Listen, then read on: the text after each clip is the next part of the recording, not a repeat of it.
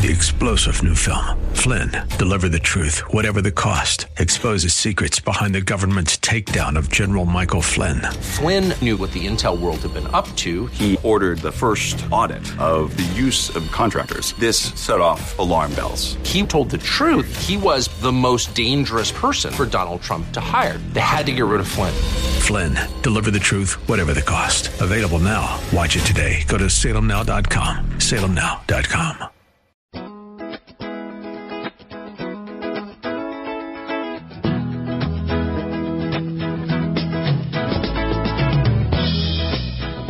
Well, good afternoon to you. It's another Saturday on Woods and Water, South Carolina. Thanks for tuning in. I'm flying solo today for this segment. Taylor's got some of those high school things going on and gave her the day off so she could keep that schoolwork going. That's more important than being here, although I miss her when she's not here. But I hope you're having a great Saturday. It's going to be a busy one here on the show. We're going to talk a lot about fire and wild turkeys with David Strickland, a guy I met a few years back and got to know, just a wealth of knowledge, has an opinion about things and has a lot of experience to back it up, and I hope you'll enjoy it. So we're gonna spend most of the show with him. This first segment, we've got a few things on the calendar of events, and I don't know, what do you want, a local fishing report? Hartwell's on fire, a lot of fish on the beds. Caught one right at 6 pounds the other day. So I go back and forth, and some of the professional fishermen I talk about targeting fish on the bed. Is it harmful? Is it is it detrimental? Or is it just fun? I don't know. I mean, I think those fish bed no matter what. I mean, they'll bite another day. In fact, I caught the same male twice in 15 minutes on a bed the other day. But anyway, the fish on the bed, there are other fish out there under docks and all. Caught a few of those. That's when you need to practice those skipping skills. Jigs are not it right now. Wacky worms, shaky heads. If you can skip a chatterbait, caught some fish on chatterbait the other day too. So it's wide open. It's just a fun time to be out there. Going to be today, I'm down on Clarks Hill. The South Carolina Department of Natural Resources is having their state high school, middle school bass fishing championship. So I'm going to run down there and shoot some pictures for them on the water. And I talked to a buddy of mine down there, Will Hardy from Greenfish Tackle. They make the jigs that I use and the shaky heads that I use, and they make some awfully fine balsa crankbaits too. I haven't been able to bite those off yet. But anyway, Will said that the herring bite is going off on Clarks Hill, which means Hartwell won't be too far behind, and Murray could possibly already be there. I don't know. It's that time of the year. So, next weekend, the Tackle Pro Warehouse tour, Major League Fishing, what used to be the FLW tour, is on Murray next Thursday, Friday, Saturday, Sunday. Taylor and I will be down there for those days, or parts of those days. Going to stay down at Drury Island. Buddy Ellie Young got me, fixed me up. But, so fishing is off the charts. Turkey hunting, hadn't been in the woods yet. Got a couple weeks to try to make it happen, but goodness, I just don't see the stars aligning for me with what I've got to do. Just don't see it happening. Sure wish it would, though. Now is the time when you're starting to see all these little buzzy things around, and I pulled up this little cheat sheet, a comprehensive guide to yellow stripy things. Carpenter bees. Oh gosh, we got these at the farm. They bore into everything. That's okay. Carpenter bee acts like it's tough but can't actually hurt you, has no concept of what glass is. It lives in your fence and flies aggressively to try and scare you away. It does. It looks like a bumblebee. Honeybee is the bee that needs help the most. Excellent pollinator, very friendly, can only sting once. Bumblebees also pollinate stuff very well, so fat it shouldn't be able to fly. We'll let you pet it without actually getting agitated, and it's actually looks like a flying panda bear. Except it's yellow and black instead of white and black. Hoverfly wears yellow stripy uniform to scare you. Actually can't do anything to you. Hangs out in fields. Follows you if it likes you. Isn't that nice? Paper wasp. Looks scary, but only attack if provoked. Sting hurts like the devil. Will chase you if you swat at it. Has no concept of personal space.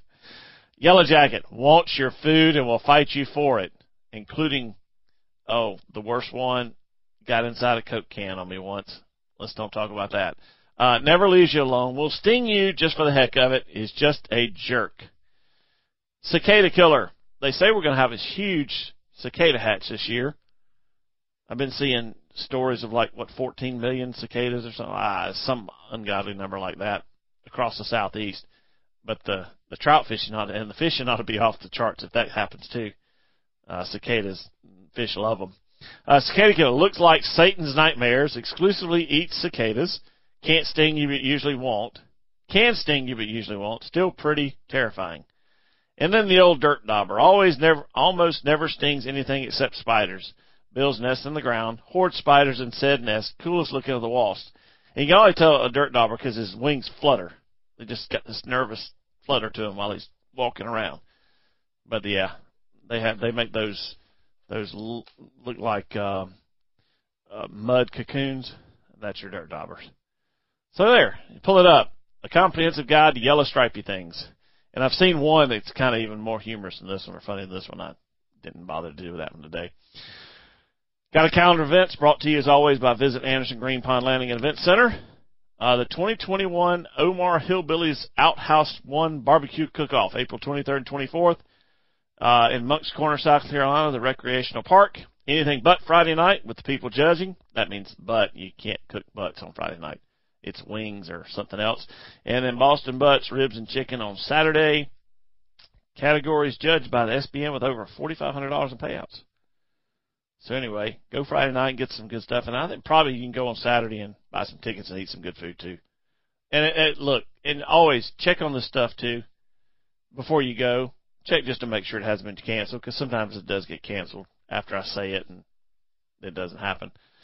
The Lowry Clarendon Heating and Air presents the Open Team Bass Fishing Tournament on Santee Cooper Lake, Saturday and Sunday, April 24th, 25th, out of John C. Land. The entry fees, looks like $300, but it's paying out like $15,000 for first place. Yeah, that's pretty good, and it pays out all the way down to 10th at $1,000.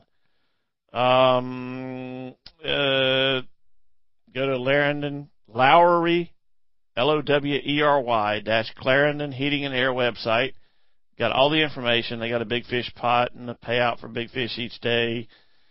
Oh, just large prize raffle. This just looks like a good time. So check it out. Lowry Clarendon Heating and Air. Lake Hartwell 5 Alive Sunday Spring Series is 2021 team trail for Bassmaster. They are going to be April 25th at Green Pond Landing. And you fish to qualify for the Bassmaster Team Championship and earn a spot in the 2022 Bassmaster Classic, although you probably got to fish all of them to do that. But, hey, could be a fun time for you and a buddy. South Carolina Ducks Unlimited is having some spring banquets. Again, check just to make sure before you go. Kershaw County, April 30th. And, raffles and all that. And let me tell you what, these non-governmental organizations like SCDU, DU, Delta, National Wild Turkey Federation, Quality Deer Association, all those, they have really suffered through all this stuff. So they need all the help they can. Be as generous as you can, and, you always take on some stuff. Lunch and learn with South Carolina's Bob White Quail Experts. Panelists, Michael Hook. He's been on here a bunch. TJ Severino, Brett Carmichael, Corey Heaton, and Andy Craig are going to be on May 4th, 2021 from 12 to 1 p.m. Join the Seaweed Longleaf Conservation Cooperative and a panel of South Carolina's Bob White Quail experts to learn more about quail biology and management. Register in advance. And, it's a Clemson program. So go to Clemson. Let's see. Registration link, clemson.zoom.us/meeting/register. Yeah. I think you do better Googling or going to Seaweed Longleaf Conservation Cooperative and getting the information from there. So there's a few calendar events. Remember, the yellow stripy things are out and about. Some of them can sing you, some of them can't. I always stay away from all of them because just as soon as I do, one of them will sting me, and I hate to get stung. How many of you ever stepped on a yellow jacket nest with bare feet? Yeah, you know how that feels. All right, hang on. Got David Strickland, probably the rest of the show, talking about turkeys, fire, and other good stuff. Hang on.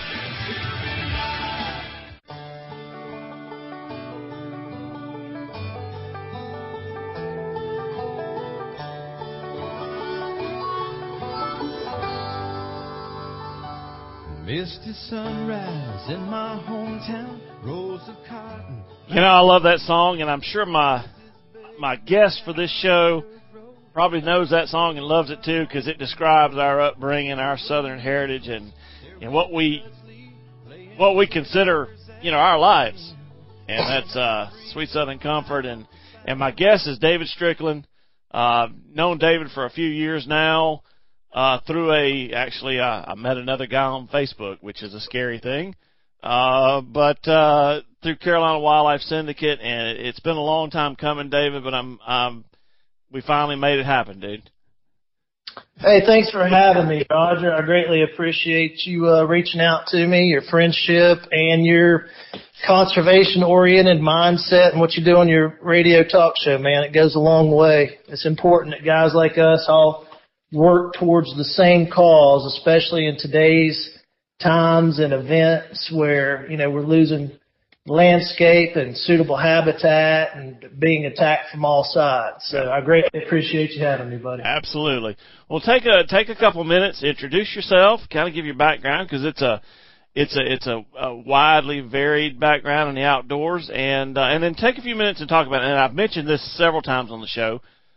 Carolina Wildlife Syndicate Facebook group, not your ordinary Facebook group. It's a very, to make you think Facebook group. And I don't post a lot on it, but I enjoy getting in there and reading it and getting other people's opinions. But so introduce yourself and talk about Carolina Wildlife Syndicate for a few minutes. Yeah, will do. So, I was a fortunate young man to grow up, in a outdoor family. My father studied forestry and wildlife management at Clemson University. That was back in the 70s, right when he had gotten out of the Navy. And, unlike today's day and age, that was a different color of people. And actually, in that process, my mother was a full-time nurse there at the infirmary, Redfern. And so quite often my dad would have to carry me to class to the humor of all of his other fellow students and professors, which literally just welcomed me right into the crowd at the age of 2, 3, 4 years old.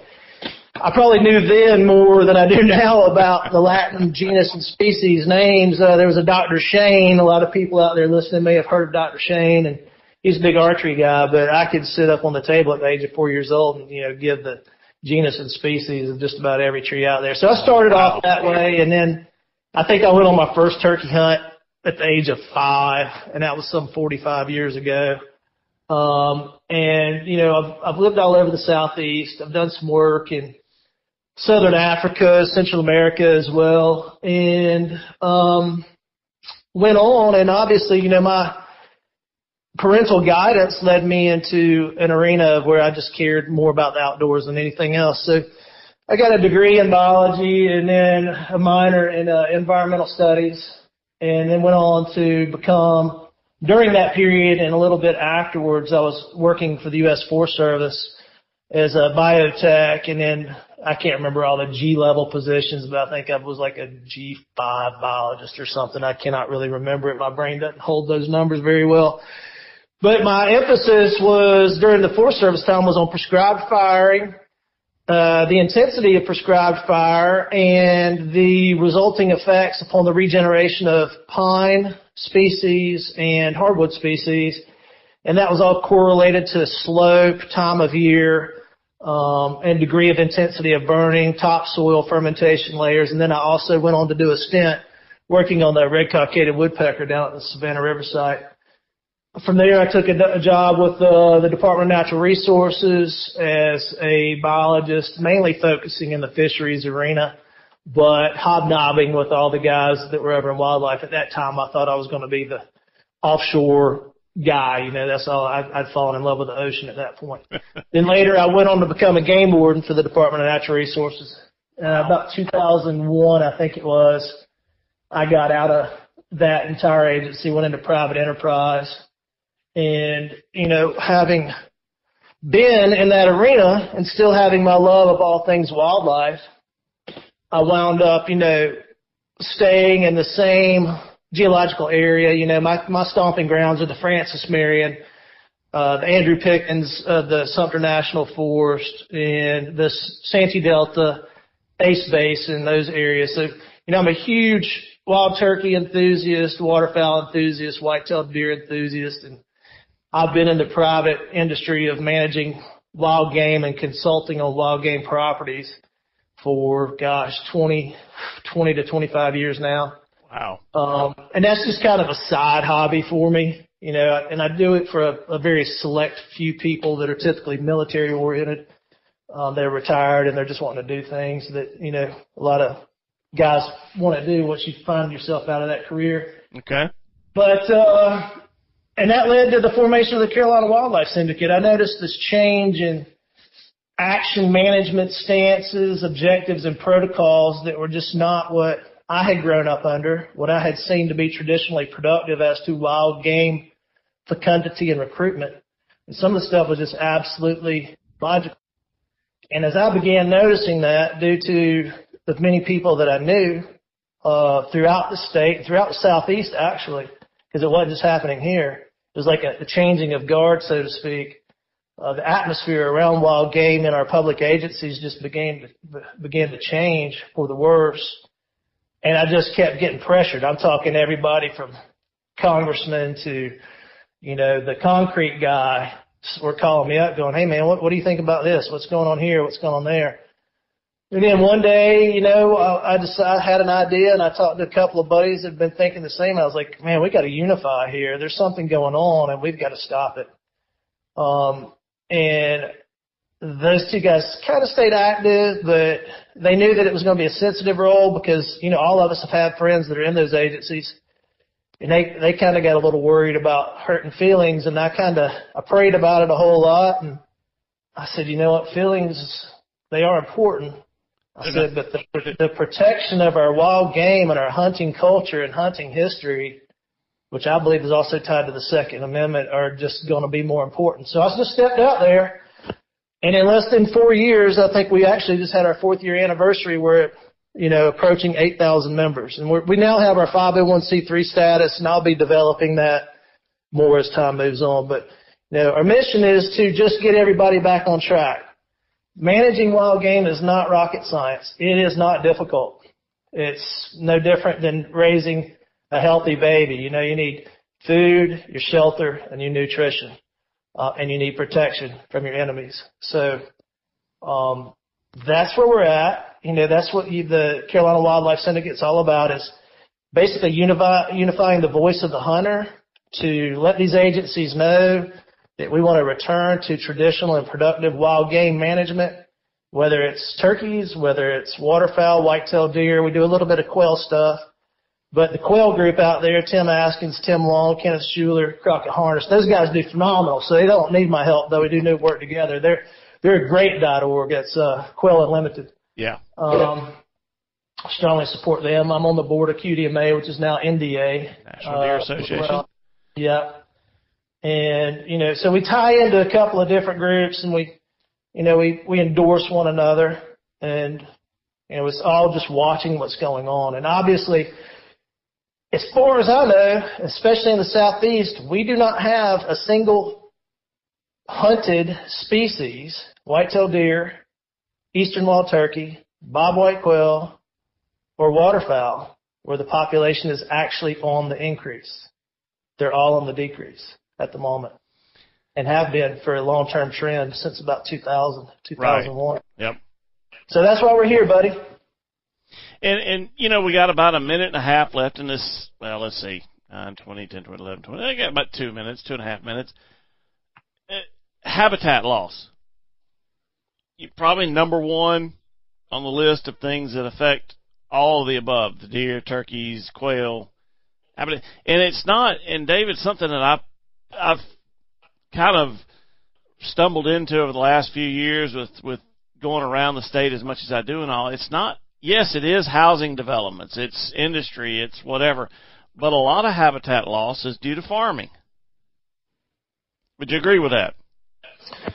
Well, yeah, I mean, you got to feed the people, man. Yep. So habitat loss and everything is tied to humans, whether it's human needs, resource, or development. That's the bottom line, which is why my group is specifically focused on increasing public lands, the public lands that we already have, and managing those to the maximum capacity, or what would be called optimum sustained yield as to wild game. Because, as you look at the human population and its explosion and the movement from the Northeast and the northern states down into the southern areas for climate and COVID, other related things, we are, in my area, Charleston, it's just absolutely spreading like, there's a lot of negative terms I'll put on it, but I'll just say it's spreading like wildfire.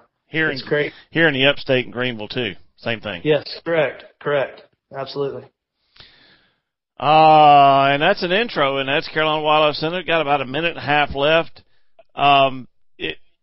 Turkeys we're in the middle of turkey season. A lot of what we're going to talk about is turkey. We're going to talk a lot about fire, prescribed burning, and the benefits, and how to do it right, how to do it wrong. Public lands, because one thing you told me earlier, I watched a little bit of Chamberlain's, Public Hunting Society. Is that the name? The Hunting Public. Hunting Public, yeah, they're a little thing they did with him. He said, we've got to manage for now and forever. We're managing a decreasing habitat forever. And unless human population stops trending the way it is or gets knocked back in some format, we are not gaining habitat. The earth is a finite resource as to wild game habitat. So every square of that checkerboard that you remove is one square lost. And you talk about mitigation and litigation to reproduce that habitat somewhere else, but you're not gaining that habitat, and it's never as good as what the existing habitat was. So it's a net loss, period. Sobering thought, it? Never, in all my years of hunting and all my years of looking at habitat and all, that one kind of shook me a little bit. Agreed. All right. Well, y'all hang on. We're on with David Strickland, a friend of mine who's got a long and good record in the outdoors. And we're going to talk about turkeys, going to talk about fire, and have a good time. So y'all hang with us. More Woods and Water South Carolina on the other side of the break.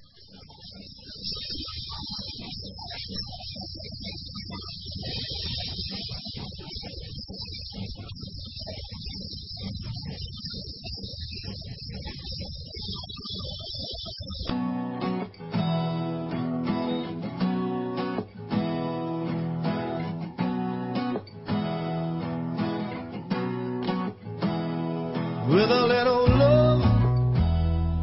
And welcome back to Woods and Water South Carolina. My co-host, Taylor, is off today. Let's just put it that way. No, it's a busy time for her. It's school's kind of winding up here in the next few weeks. She's busy with trying to study for exams and getting projects done and all, so I gave her the day off, and she'll be with me. I think it's next weekend we'll be out on Lake Murray for the Tackle Pro Warehouse tour. So she'll be back around. I hope you don't miss Taylor too much today, and I hope you continue to listen because we got a great show. Got David Strickland on. Going to talk a lot about this segment, a lot about fire. Fire is a good thing. The California fires are bad things. That's because they don't manage them at all. They don't manage for them. All they know is to be reactionary when they light up. But what we're going to talk about is prescribed burning, prescribed fires, where it's done with a purpose, and it's done with a result in mind. And, David, fire is fun.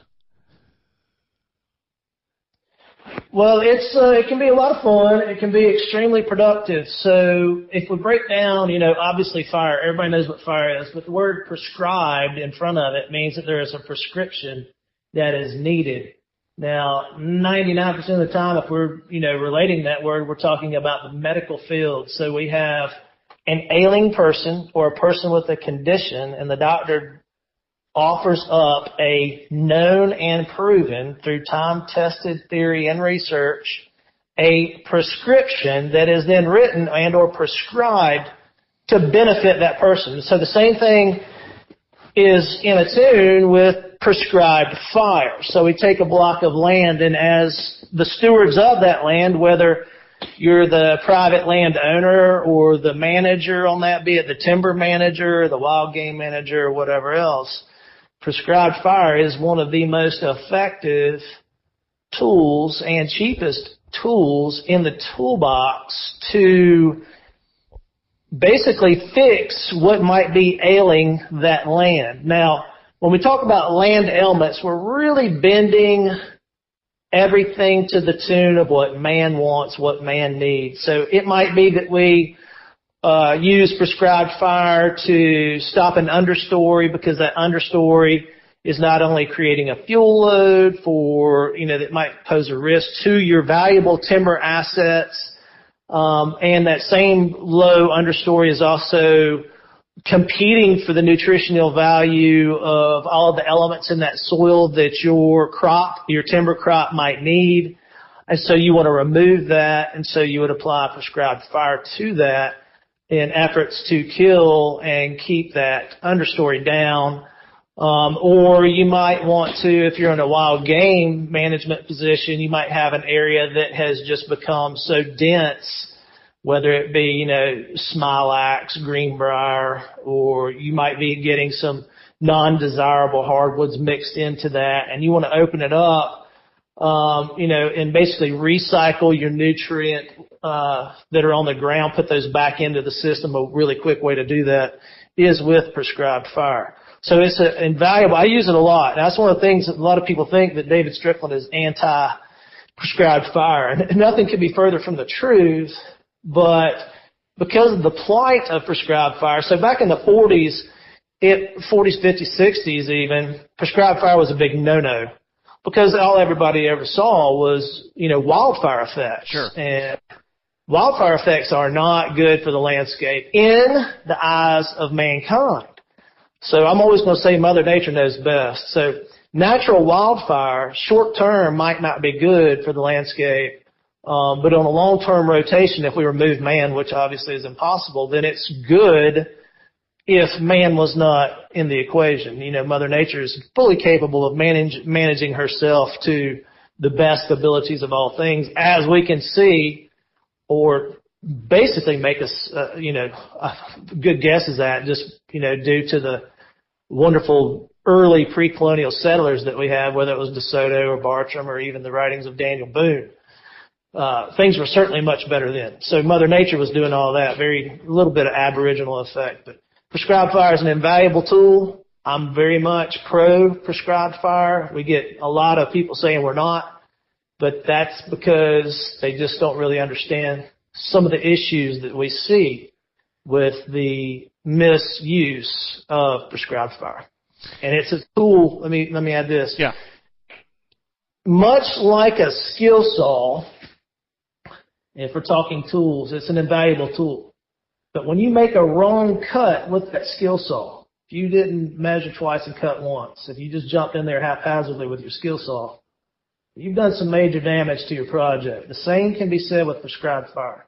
If you don't use it the way it's supposed to be used, you can do some major long-term damage to the land of which you've used it upon, which is where what we see is happening more often than not as to public lands. Okay. Let's take this in two parts then. Let's talk about prescribed fire for wildlife, prescribed fire for timber. Let's do that. Talk about timing. When it comes to wildlife, when do you want to have those prescribed burnings? So, even our own Department of Natural Resources, if you dig back far enough, you're going to find in there, they have a little brochure that you can find the recommendations for prescribed firing or wild turkey management. We're just going to talk about specifically for wild turkeys right now. And it applies to quail as well. The ground nesters. Yeah, galliforms, ground nesters. Right. Up until really the 80s, maybe it started really, and then it kind of took off in the 90s. All fire for wild game was notated as, hey, you need to do this in the dormant season, which means basically, fall, winter, into very early spring, basically before the leaflets or buds begin to form on your desirable and non-desirable hardwoods.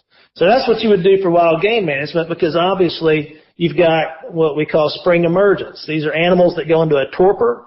Some are even completely dormant. And then as the temperature heats up and your plant value and nutritional values of these plants begins to increase once their sap starts flowing and their early growth begins, that's highly nutritious, these animals all wake up. That's everything from insect life to the birthing of white-tailed deer. Everything is centered on getting that big kickoff for the year and the digestibility and the palatability and the nutritional value of the spring emergent plants. So when we have spring emergence, what we don't want to do for wild game is destroy that vegetation.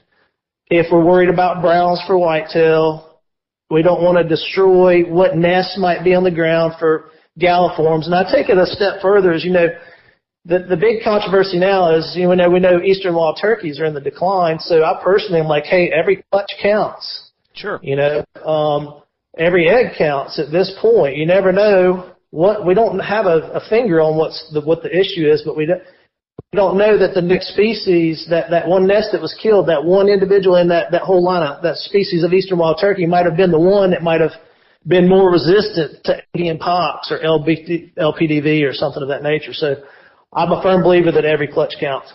But also on top of that, we've got all the low nesting songbirds. You've got insects emerging and everything else, snakes, reptiles. Our box turtles are just taking a beating on our southeastern national forest lands. They're almost non-existent now, due to, this growing season fire. So that's my plan. Now, I also have lands that the landowner wants to do a hybrid plan. A hybrid plan is when he wants to capitalize on his timber investment, typically loblollies. Okay. But he also is a hunter, and so he's got wild game on his mindset.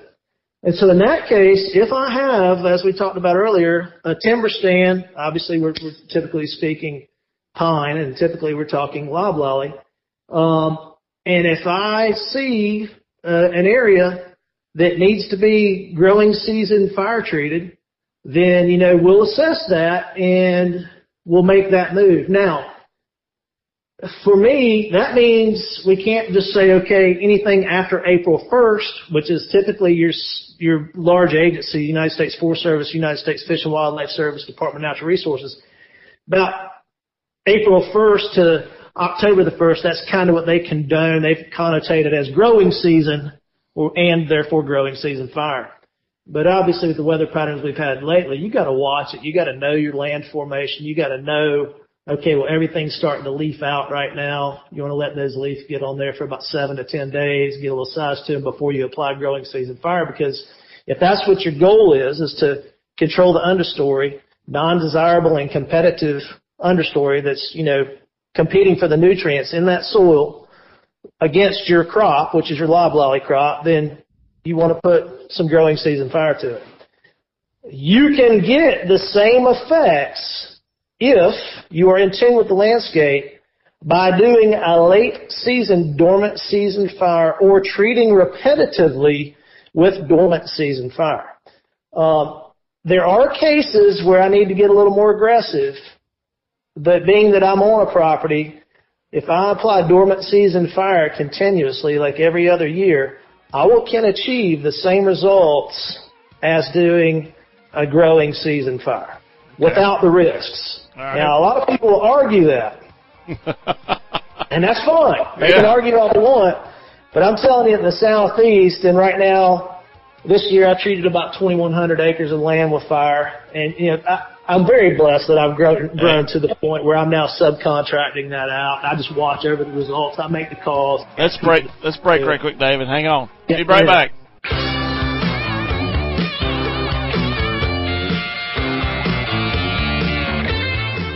Well, hello, Sophie. Sophie has come to say hello. She has been outside. That black hair is hot, isn't it, girl? Welcome back. This is our final segment of the show today. Again, we're talking with David Strickland, who's, if you're on Facebook and you want a good group to be involved in, if you're concerned about wildlife and habitat and all that, it's Carolina Wildlife Syndicate. And, David, I've enjoyed having you on the show today. I didn't mean to cut you off last segment, but ran into that hard break. So go ahead and take just a minute or so and wrap up the fire part of it. Yeah. I know you were saying that you could get some of the same results with, repetition is good. So if I have a landowner, he wants a hybrid plan. He wants to protect this timber.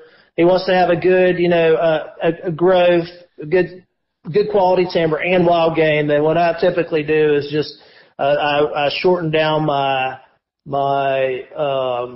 rotational effects of dormant season fire. There are very few times where I feel the need to push truly into the late growing season, which I'll call that when those leaves are, beginning to fully form, then I try not to ever put fire in there. Not only am I not risking my customer's timber, which is, if you'll notice, the large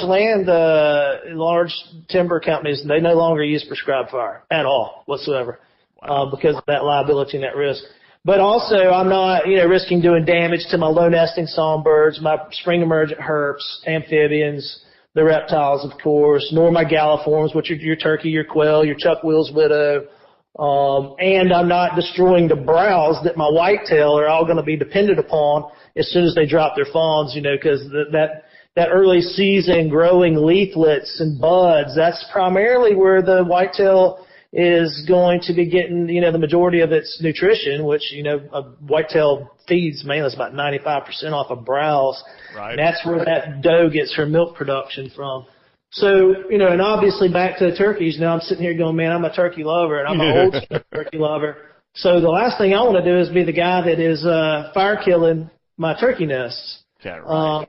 So in rare instances, now if you've got a guy that's just strictly timber, then there is some true benefit to using, 2 to 3 week into that growing season to use growing season fire. However, I'm that guy that I walk these fires constantly. It's what I do. I'm not degreed. I don't have a paper that says I'm a fire ecologist. Okay. But there's very few people that have spent as much time studying the ecology of fire as I have.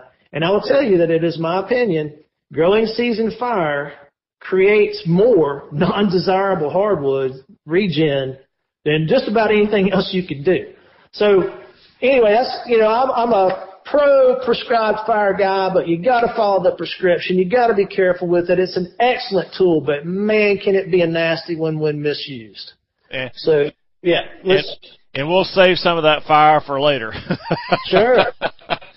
I mean, we've done things for a long time in traditional manners, and if you look at that, they produced. If you look back when we just used dormant season fire, well, we happened to have a whole lot more wild game back there. We had healthier timber back then, et cetera, et cetera, et cetera.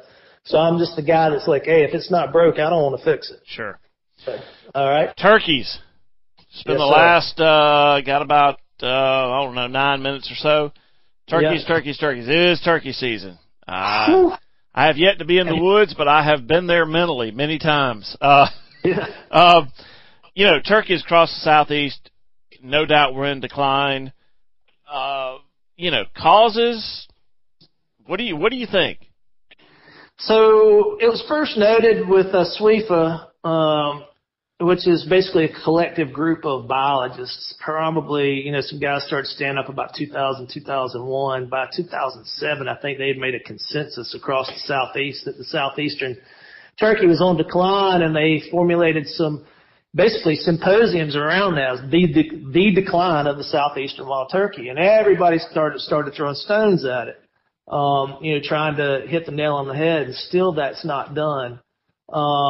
Chamberlain has done some excellent research that has led to what a lot of guys that are what I would call turkey men have known for a very long time, and that's that if you early kill a dominant gobbler, then it sets a reset not only amongst the pecking order of the gobblers, the toms, now your beta male becomes alpha, and then everything under him is going to refight, and the beta's got to refight and reestablish that pecking order. So there's some time lost there. But then the hens have to go through their little selection process again. So boom, you shoot that tom early, and especially if you start killing the alpha and the beta, which happens, I think, quite often now due to technology, then now you've really, really messed up the natural system. And so you've put a big pause.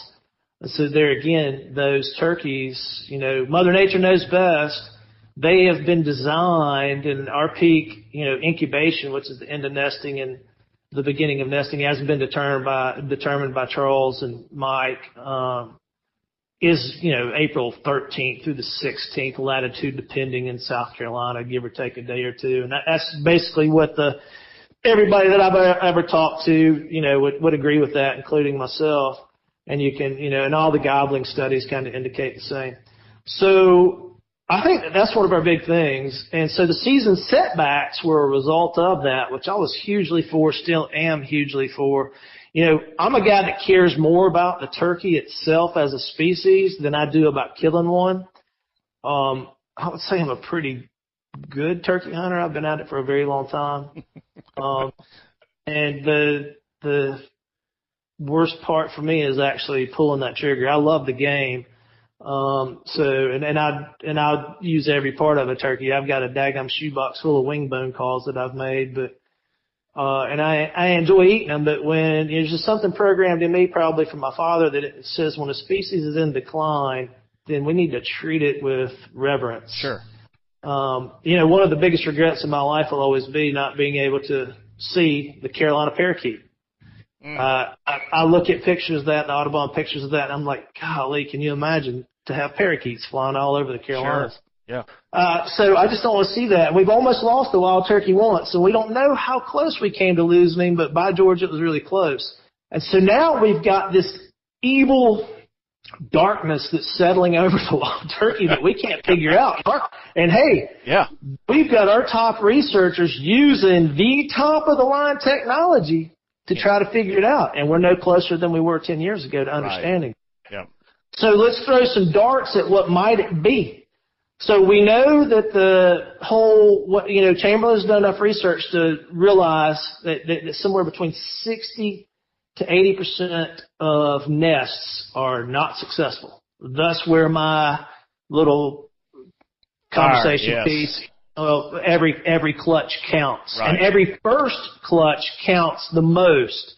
There was a whole leaning fraction, and whatever you want to call it, group of people that would say to me, oh, well, they re-nest. And I'm like, man, no second attempt is ever as good as the first attempt. Finally, Chamberlain got some research out there that shows, man, it's just atrocious. I think it's like second nest attempts are like, they're a really low percentage, and their success of raising a poult to adulthood is even lower. He also found it's below like 10%. It's below 10, yeah. I think it was maybe 8. Yep. I got an 8 and a 12. I was just trying to pull that up on my PC. Okay. So I'm not going to throw out any hard numbers because I don't have them in front of me. That's fine. Got about 3 minutes to go. He found that a whole lot of turkey hens, mature, capable hens, weren't mating at all. That's not good. Is that from a lack of gobblers, or is that just? We don't know, right? Okay. So he didn't give us any definition on why. Well, I would suspect, because the male turkey's gonads are only going to stay functional for X amount of days, and the female is only going to stay fertile for X amount of days. And so if those two things don't cross, then, hey, we're not having any successful nests whatsoever. So I would suspect that what's happening, due to the loss of the dominant birds and the beta bird subordinate, then that system reset. Before they get reset, the physiological of either the tom or the hen is to such a point that no mating can continue. It's done. It's a very narrow window. They are not like the white-tailed deer, where if that doe is not successfully bred, that she'll repeat her estrus every 28 days. Until, we've seen fawns and you see scrapes all the way into February. I mean, Right. in certain species, areas have adapted, to such that Texas peak ruts like January. Here in South Carolina, it kicks off September and October. So turkeys aren't like that. Wow. So some of the things that float around in my mind, the biggest one is weather, because there's no doubt that what nests are active. That means to me the hen is sitting there. She is incubating. If we have these long-term, late April through May, heavy, deluge, tropical depressions, temperature drops, and you've got, 2, 3, 4, 5, 6 inches of rain in the course of 2 weeks, that's bad news. The Southeast was plagued by that for about 5 years in a row. So to me, the very first thing in the Southeast is weather. The last 2 years, however, we've had pretty decent weather trends. Hopefully this third year will be the same. So the second one in my mind's eye, and a lot of people are probably going to disagree with me, is, I think too many male toms are being killed by the novice hunter. I think it's become a fad due to like social media. The same, I see it with waterfowl a whole lot. Yep. And like, there's just something missing in the human persona now on how they do something. They want the end goal really quickly. So I'm just going to step out there and say I want to see research done on the male strutter decoys, and that's the weakness. Like, the male turkey doesn't have very many weaknesses. I'll say he only has one, and that's that he's combative. He is territorial and will end his life. I'm not going to call it chivalrous. Yeah. I'm going to tell you that I can take, and this is, I'm just going to be, like, I'm putting my own hand in the 20 chipper right now. 20 seconds. I've seen the results of what decoys can do. Yeah. So, third, I'm going to look at predation and disease almost in unison. I think they're probably taking out about the same number of turkeys. We've got a massive amount of predators out there. All right. You still there with me, David? Yep. All right. I appreciate it, man. We'll do this again. Hate to cut it off because there's a lot of info. But, folks, as always, make time to get out there. Take the back roads when you can. Don't forget that camera. See you back here next week. More Woods and Water, South Carolina. Like a friend of mine to get me from